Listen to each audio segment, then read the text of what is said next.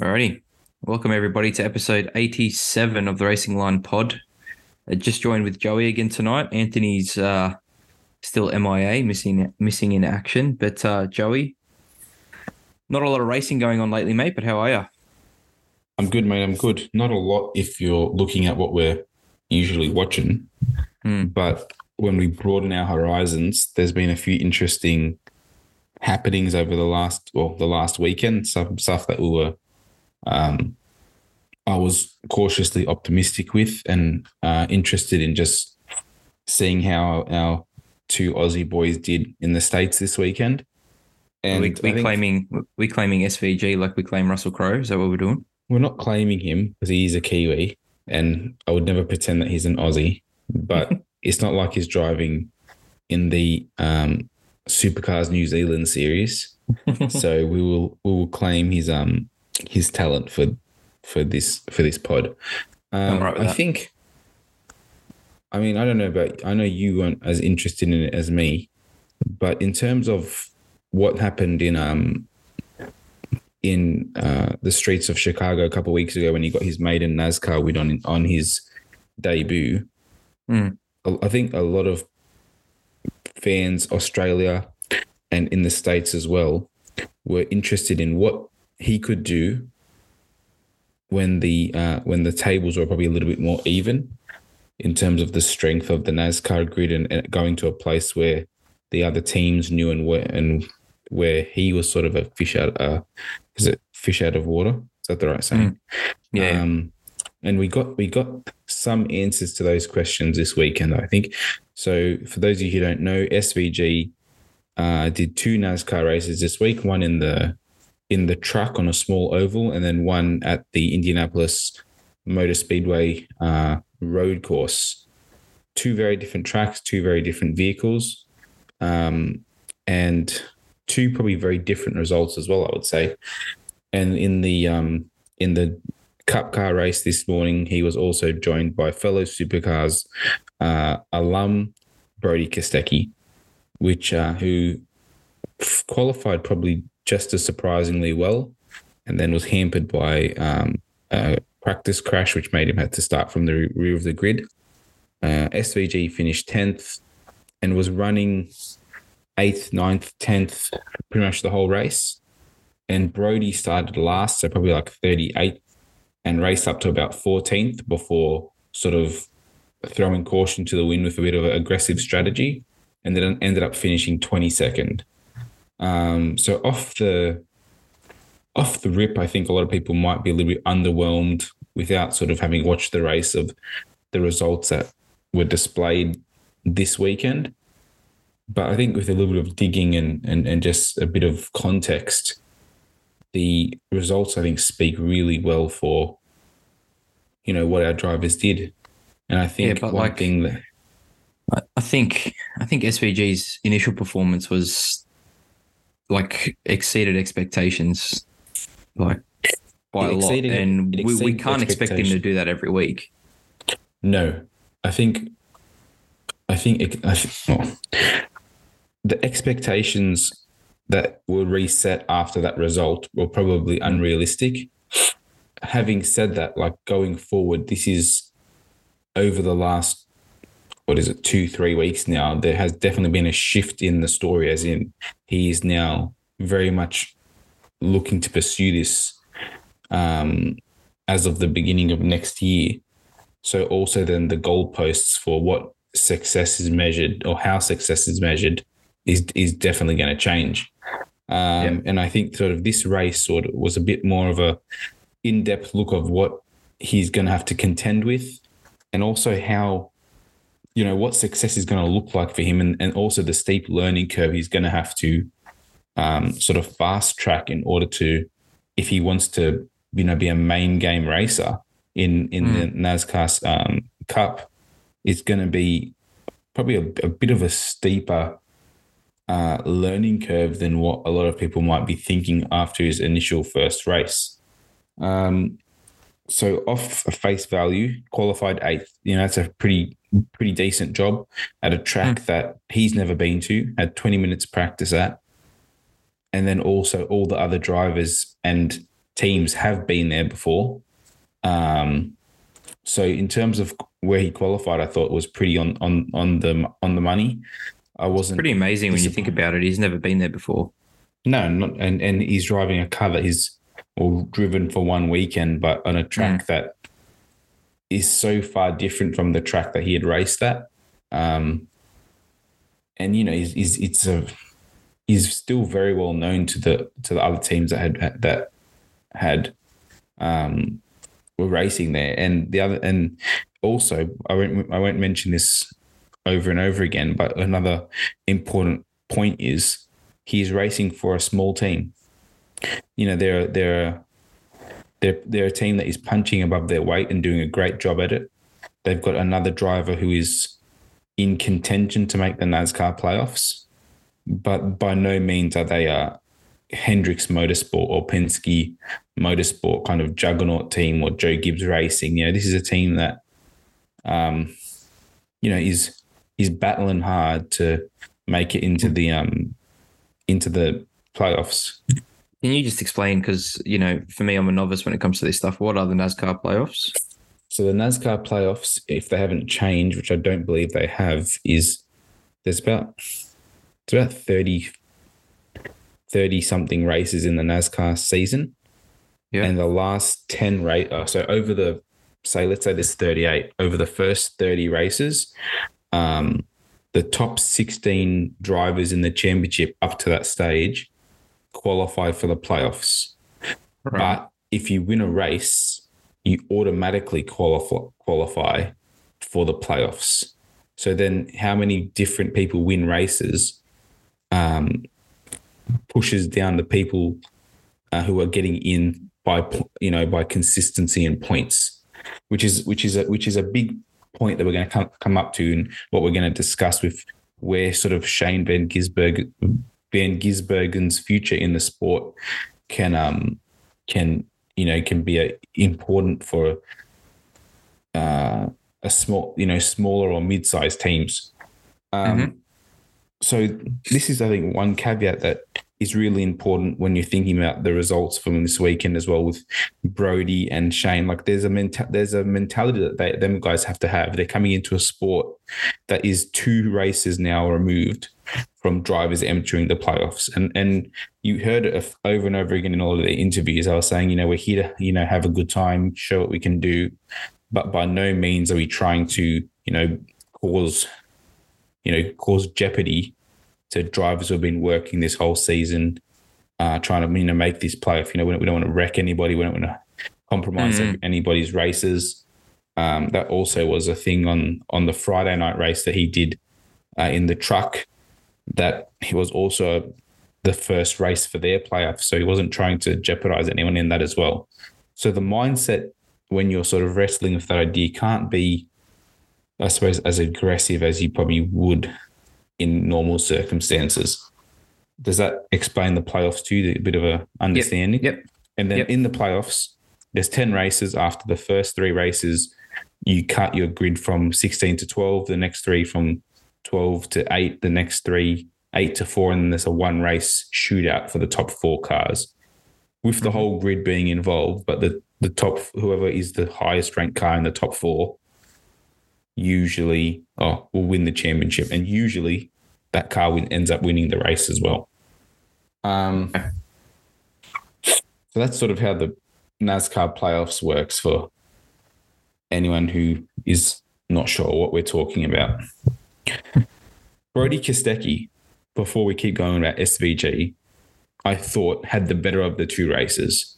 Considering the circumstances, I think he had a little bit more pace and was able to race through the cars a little bit easier than SVG was, albeit he was starting from the back, and you would expect the better drivers to be at the part of the track where SVG was racing as well. So take that how you will. But it was a very interesting race. There was 1 caution on the second lap, I think it was. So it was about 80 or 79 laps of clean running, which is something that does not happen very often in NASCAR racing. Right. So Okay. sort of the way teams were playing strategies, like you would think most of them would have expected a caution to come sometime, and then it ended up getting to a point when nothing, where sort of nothing happened, and the front battles were not as interesting as I think they could have been, because there was never a moment for the cars to sort of be bunched back up again. Um, and having said that, a small team won the race. Second time race winner Michael McDowell won the race, which is we'll get to that pretty soon as well. Mm-hmm. But yeah, it was not probably the best race for our drivers to sort of show what they can do when the grid gets bunched, because it was never bunched after the initial start. But I think one thing that has become very apparent over the last couple of weeks with Shane sort of making it known that he's going to NASCAR, and also making it known that he doesn't think he's going to do a full season, is to buy a charter, which is a license to race for a full season, costs about $20 million. Oh. And then to fund a car for a whole season costs about $31 million. So we're looking at a big chunk of money it will cost Huge. a team that doesn't have a charter to run for a full season, especially like which say the situation he's in now with Trackhouse Racing. They're running that one. They've got one car that's chartered, and then they're running a one-off at selected races. So the amount of investment that would need to be ramped up for him to get on the grid full time next year, we're looking at about $50 million. That's a massive investment for any team, any sponsor, Any sport. Yeah, especially like, without saying it the most polite way possible, for a rookie who we know is definitely going to struggle at certain types of racetracks in his first season. That's a massive sort of bill to cop, which sort of makes me think that we're not going to see him on a full season sort of pursuit next year. I think we're going to see him at selected races, the races that the team thinks will perform the best at for them. Yeah. And then I think we'll see him in a few of the truck races and a few of the Xfinity sort of like F2 championship of NASCAR, like the second and third tiers, probably learning how to run in the pack, run different oval configurations, and just get comfortable running in those oval configurations. That's something that, like, take it how you will, he's never done before. You running four wide in an oval is something that would be very foreign to anyone and he has got no dirt sprint experience. So it's something that he's going to have to, or at least take a year to get comfortable with. But I think the team he's done these two races for, and the team he's going to do some select races for next year, Trackhouse Racing, seems to be a sort of a match made in heaven for him. It's a sort of a newer team. They're going to afford him the time to sort of learn. They're not, the expectations for them aren't going and chasing championships. And Shane is going to need time to learn. And the thing that I think he can offer them is, when we get to a select 7 or 8, I think there's 8 sort of circuit races on the calendar of the 38. When we get to these races, I'll be sort of at my best. And if everything shakes out well, we might have a sniff at maybe winning one of these, 2 of these every year, or being in the hunt. And I think that's what he can offer. Do you think I do, but do you think he's more of a sure thing than a rookie coming up from the feeder series? Sure thing in what way? Like that he'll perform and get wins eventually, more so than someone coming up through their own kind of feeder series that they have for NASCAR? I think it all depends on A, what team he's with, and then B, how quickly he adapts to the oval racing. Because regardless, like someone who's driven ovals from 14 now to 24, he's going to feel a lot more comfortable on 30 of the 38 races of a season. Yeah. So in terms of upside over a young driver, that's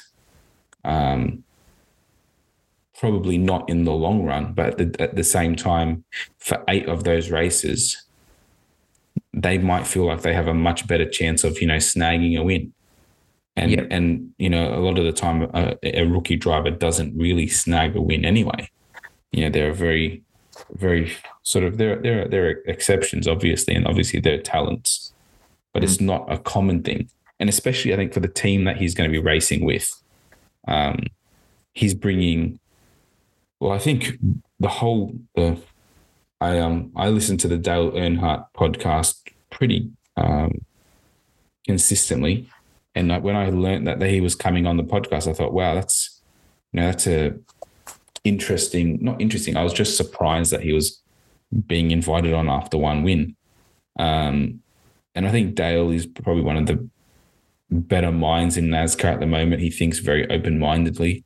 And he was saying a few interesting things on the podcast with Shane, but also the podcast before him, sort of saying he laid out sort of the financial structure of what it costs to go racing, and the amount of money that a team is going to have to bring to the table, being a team owner as well. And I think that sort of made it very clear that it's not like going supercars racing, which is sort of our backyard. And it's just so much.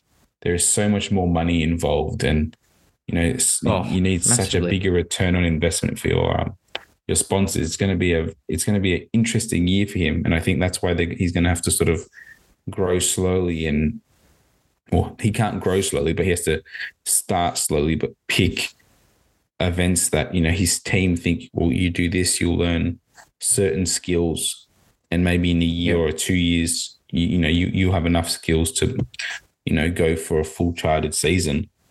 But I think that team is going to control the expectations and control the learning curve for Shane, because what this race showed us is, he wasn't at the pointy end, but bring him to an oval with no practice, a road course with no practice, and he was consistently in the top third of the grid for the whole race. Yep. Sorry about that. So, I think there is definitely good reason for him to be there. And with the right coaching and the right app, and he's a freak. He's a freak driver. I don't think he's gonna. I don't not think he's going to learn the skills it's going to take to go around the oval. And realistically, I think we had Marcus Ambrose go a few years, a couple decades ago now. But I believe that the skill that SVG shows is the sort of the talent that SVG has is even higher than what Ambrose had, and also the car that Shane's going to be driving is closer to what he's driven before. So I think there's a bit on both ends that are going to help him out in the long run. Okay. But I think realistically what we saw this weekend was a validation that he's there, and he's not going to be out of his comfort zone pursuing this next year. And I think more so than...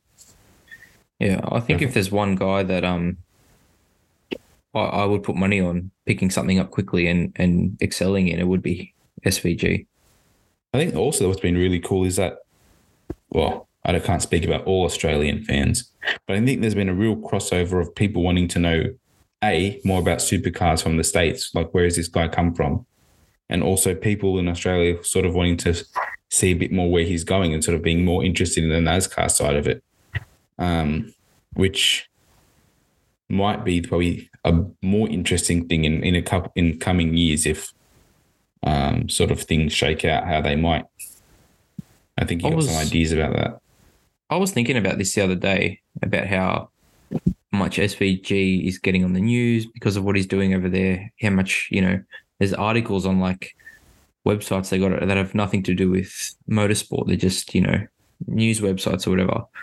And I'm thinking we currently have the IndyCar champion racing in America, and we hear nothing. Like we hear about Daniel and Oscar different story, Formula One. But we hear nothing about Will Power. We actually hear more about Scotty Mack. Again, another New Zealander. Why don't we get that kind of coverage for our own racer? I think the difference is that Will Power left very early in his career and never made a name here. Like really. I know what you mean. I know what you mean. Yeah. For people to be interested in him when he went there, sort of very similar to even Scott Dixon is a Kiwi. He's a multiple IndyCar champion as well, and I think that they laud him more than we laud Will Power. But I think it's still very similar. Like that, just that they left so young that if you don't know, like, and the thing is, well, IndyCar is it's big, but it's not massive. Like even compared to NASCAR, like NASCAR dwarfs IndyCar so much in terms of popularity and fan numbers. Here? Oh no, not here. I'm talking about in the States. Like what it does here is a drop in the ocean compared to the hundreds of millions of people in the States. That it's sort of like big fish in small ponds, whereas NASCAR is a big pond. And he's put the time in here for people to actually sort of have been invested in him, be fans of him for years and years, see his talent and sort of story grow. And then now, he bookmarked him leaving very well as well by going and winning a debut race, which is has never been done before. So sort of the stars have all aligned. And I think the biggest thing he's going to struggle with, I believe, is that he's gone and he set such a high benchmark that people like the good racers there are going to take it personally, are going to want to really put him in his place and sort of stamp their authority. So it's going to be interesting 2024 for Shane, I think. I'm interested to see exactly how extensive his season is going to be, and also like what steps his team puts in place to give him the ability to learn and also showcase his skill with the car. But like I don't think it's bad for anyone involved that you've got someone coming in who's bringing you an audience from, say, Australia, New Zealand, and then also Supercars are getting a little bit more, talk time from the States as well, which is it can't be a bad thing for the sport, that's for sure. Especially now with the whole Mustang Camaro championship that we've got going on. Like if it was ever going to be relevant to people in the States, it's more so ever now. Do you think our popularity would grow over there? Like I just don't. I don't see that happening. I don't think it. I wouldn't prioritize trying to grow our popularity there more so than trying to just build the best product possible. And if that was then a byproduct was it growing overseas? And also if we got it into a happy place where the parity was all fixed, and then having maybe another demo race at Coda or something on a weekend with NASCAR, I can't see how that would be a bad thing. I think it would be I actually think that would be a great thing for like two countries that actually have still got a passion for the V8 engine, very sort of muscle car, followings, to sort of have a weekend where you're sort of showing the two, true championships left that have that in their DNA. Like that couldn't be a bad thing, but I wouldn't prioritize that, I suppose. I have seen scrolling through social media, more like podcasts talking about supercars over there, like usual NASCAR podcasts discussing supercars because of SVG going over there. So I think we're super critical of supercars because it's in our backyard. And I'd say probably the same way that NASCAR fans have been super critical of NASCAR till very recently. Whereas when you're not as invested and you're just watching stuff happen that seems interesting, you think it's the best thing since sliced bread. And And I think realistically, like if someone who didn't know what Supercars was watching some of the racing we've had this year, they probably would think it was the best thing since sliced bread if they, didn't know the background stories and stuff like that. So I would, of all the ideas that have been floated in terms of where we take this Supercars championship to try and grow its appeal and what crossover events can we do, that would be the most appealing to me. And I think the one that would make the most sense for taking it to fans that have that, that identity in their DNA. And also taking it to one of the biggest motorsport markets in the world. Like, let's not pretend like Formula One is a easy first. But in terms of domestic championships, just from the sheer size of the country, NASCAR would have to be a clear second. All the southern states bloody love it. So, well, huge numbers. Don't they get more than the Super Bowl at some NASCAR events? At Daytona, yeah.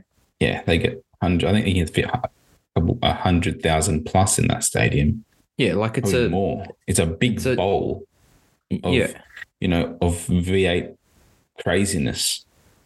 So yeah, I think what this weekend has sort of solidified is he's got the capability to go to some races and have the skill.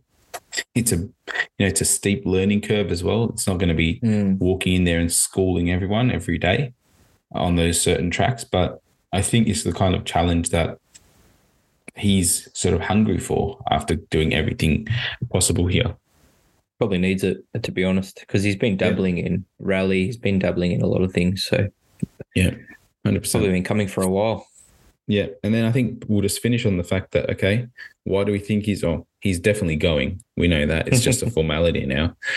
And we have the interesting news that Will Brown has been released from his 2024 year of his Erebus contract. It has not been confirmed that he will be driving for Triple Eight next year, but I don't see any other drivers being released off their contracts for next year at the same time. So putting 2 and 2 together, I think it's a pretty safe bet to say that he will be joining Triple Eight next year and partnering Brock Feeney.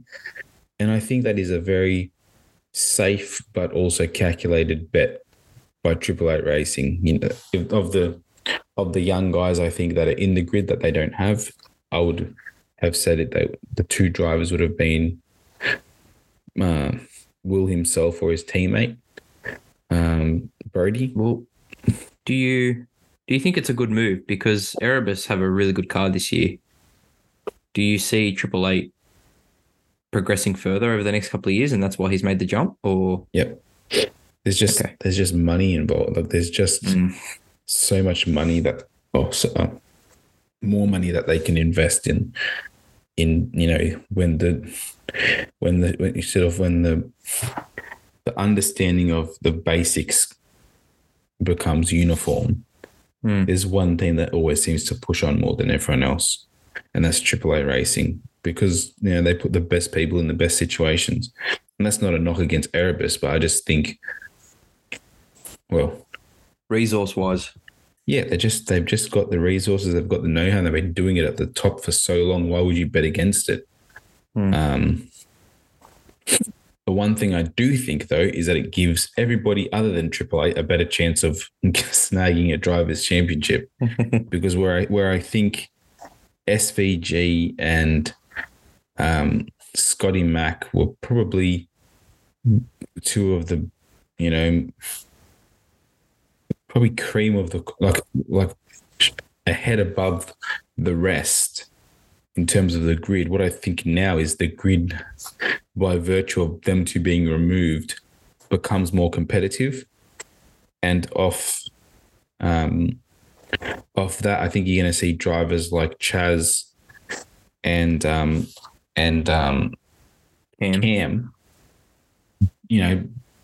be much more involved in a championship fight with drivers that I think are not as far above them in terms of, I don't think that SVG is much further above Cam and Chaz, but He's always got a better car. He's always had a better car, and then the skill involved as well. Where I haven't seen that step, and Will Brown's got time to sort of take that step, but as of yet, I think is a really good driver.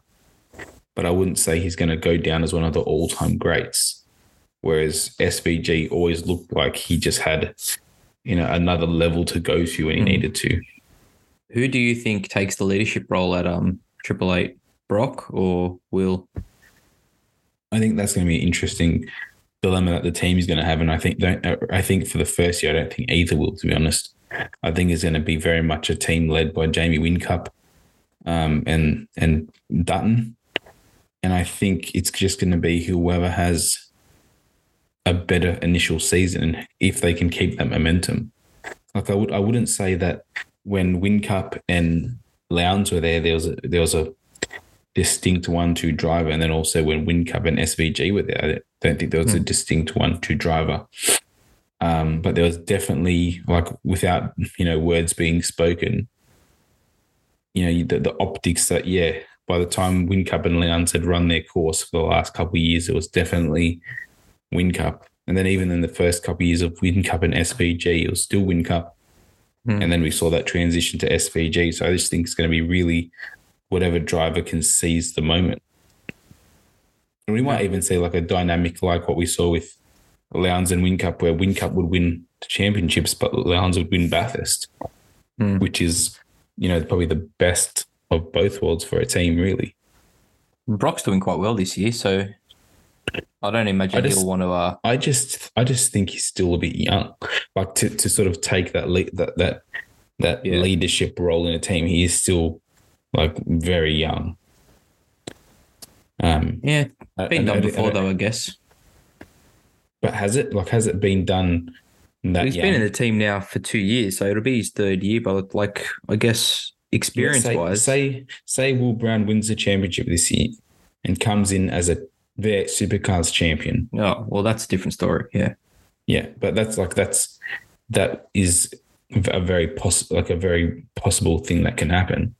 And I think being somewhere for 2 years isn't going to supersede someone who's coming in as a champion. I'm just. I think it's just going to be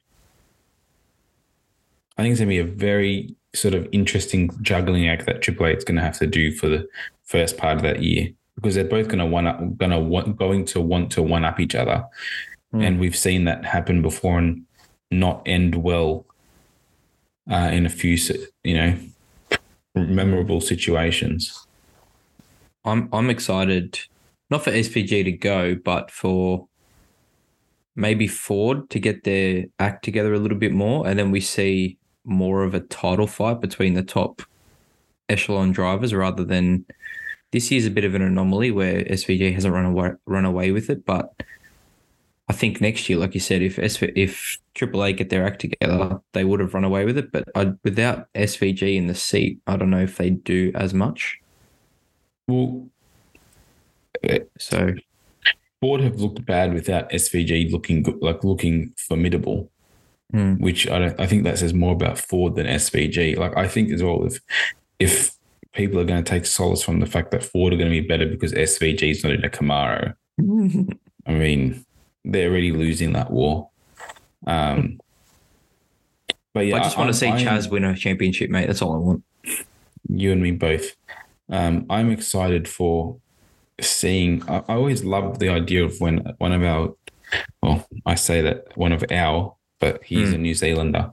Someone from our paddock goes abroad, and I like seeing them, do well, but also seeing how they stack up against some of the best in the world. We've seen it with, Danny Rick, now Scott McLaughlin in IndyCar.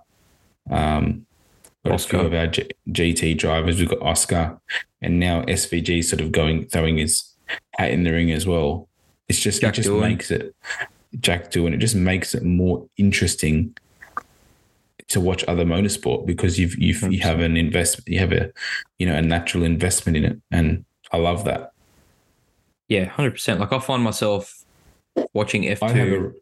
I have a reason to watch NASCAR next year. Yeah, like I have a reason. Like, I've always watched F2 but I'm much more invested in it when we have someone like a Jack or an Oscar or whoever's racing in F2. Like you got someone to barrack for. So yeah, mate, I think we punch well above our weight considering the size of our country and how far away we are from Europe. Also, he's a New Zealander, so let's not pretend he isn't. All right, he's part of the world then. He's part of the world. Yeah, I think the population of Australia and New Zealand punch well above their weight. And there's a few comments on that on the last video we did on YouTube, and I thought that was interesting of people bringing up, stuff that you just forget about, the fact that McLaren was from New Zealand and things like that. It's just, we do good. We do well. We do well. Yeah, like look back through history. Dan Gurney, he was a New Zealander, wasn't he? Yeah, I think so. I think someone brought up again. Yeah. Brabham, we've had Alan Jones. We've done all right. Well, even when all is said and done, I think all the records in IndyCar history are probably going to be a lot of them are going to be owned by Australian and New Zealander between Will Power and Scott Dixon. That's pretty cool. I think Will Power's got the pole record already, and I think Scott Dixon now has got the most consecutive races in a row, the most race wins, most championships. So it's pretty cool. Taking the world on. 100%. Yeah. 100%. I think we'll leave it there. Well, we did try and find some things to discuss because of the whole break in our main motorsport. So Formula One's not back until the 25th of August, I think. So we got one more weekend. Supercars is back next week. Supercars back next week. Lovely. You know what else is back? Premier League. So good. So, thanks for listening, guys. I was not expecting that at all. When this gets released, hopefully Man United get their first win of the season and smooth sailing moving forward. But Joe, thanks for joining me, mate. Thanks for coming on. Keep liking, subscribing, watching those YouTube videos, commenting, all that sort of stuff. It's been awesome on YouTube lately, so keep it up. Thanks, guys. Thanks, mate. You have a good night. You too.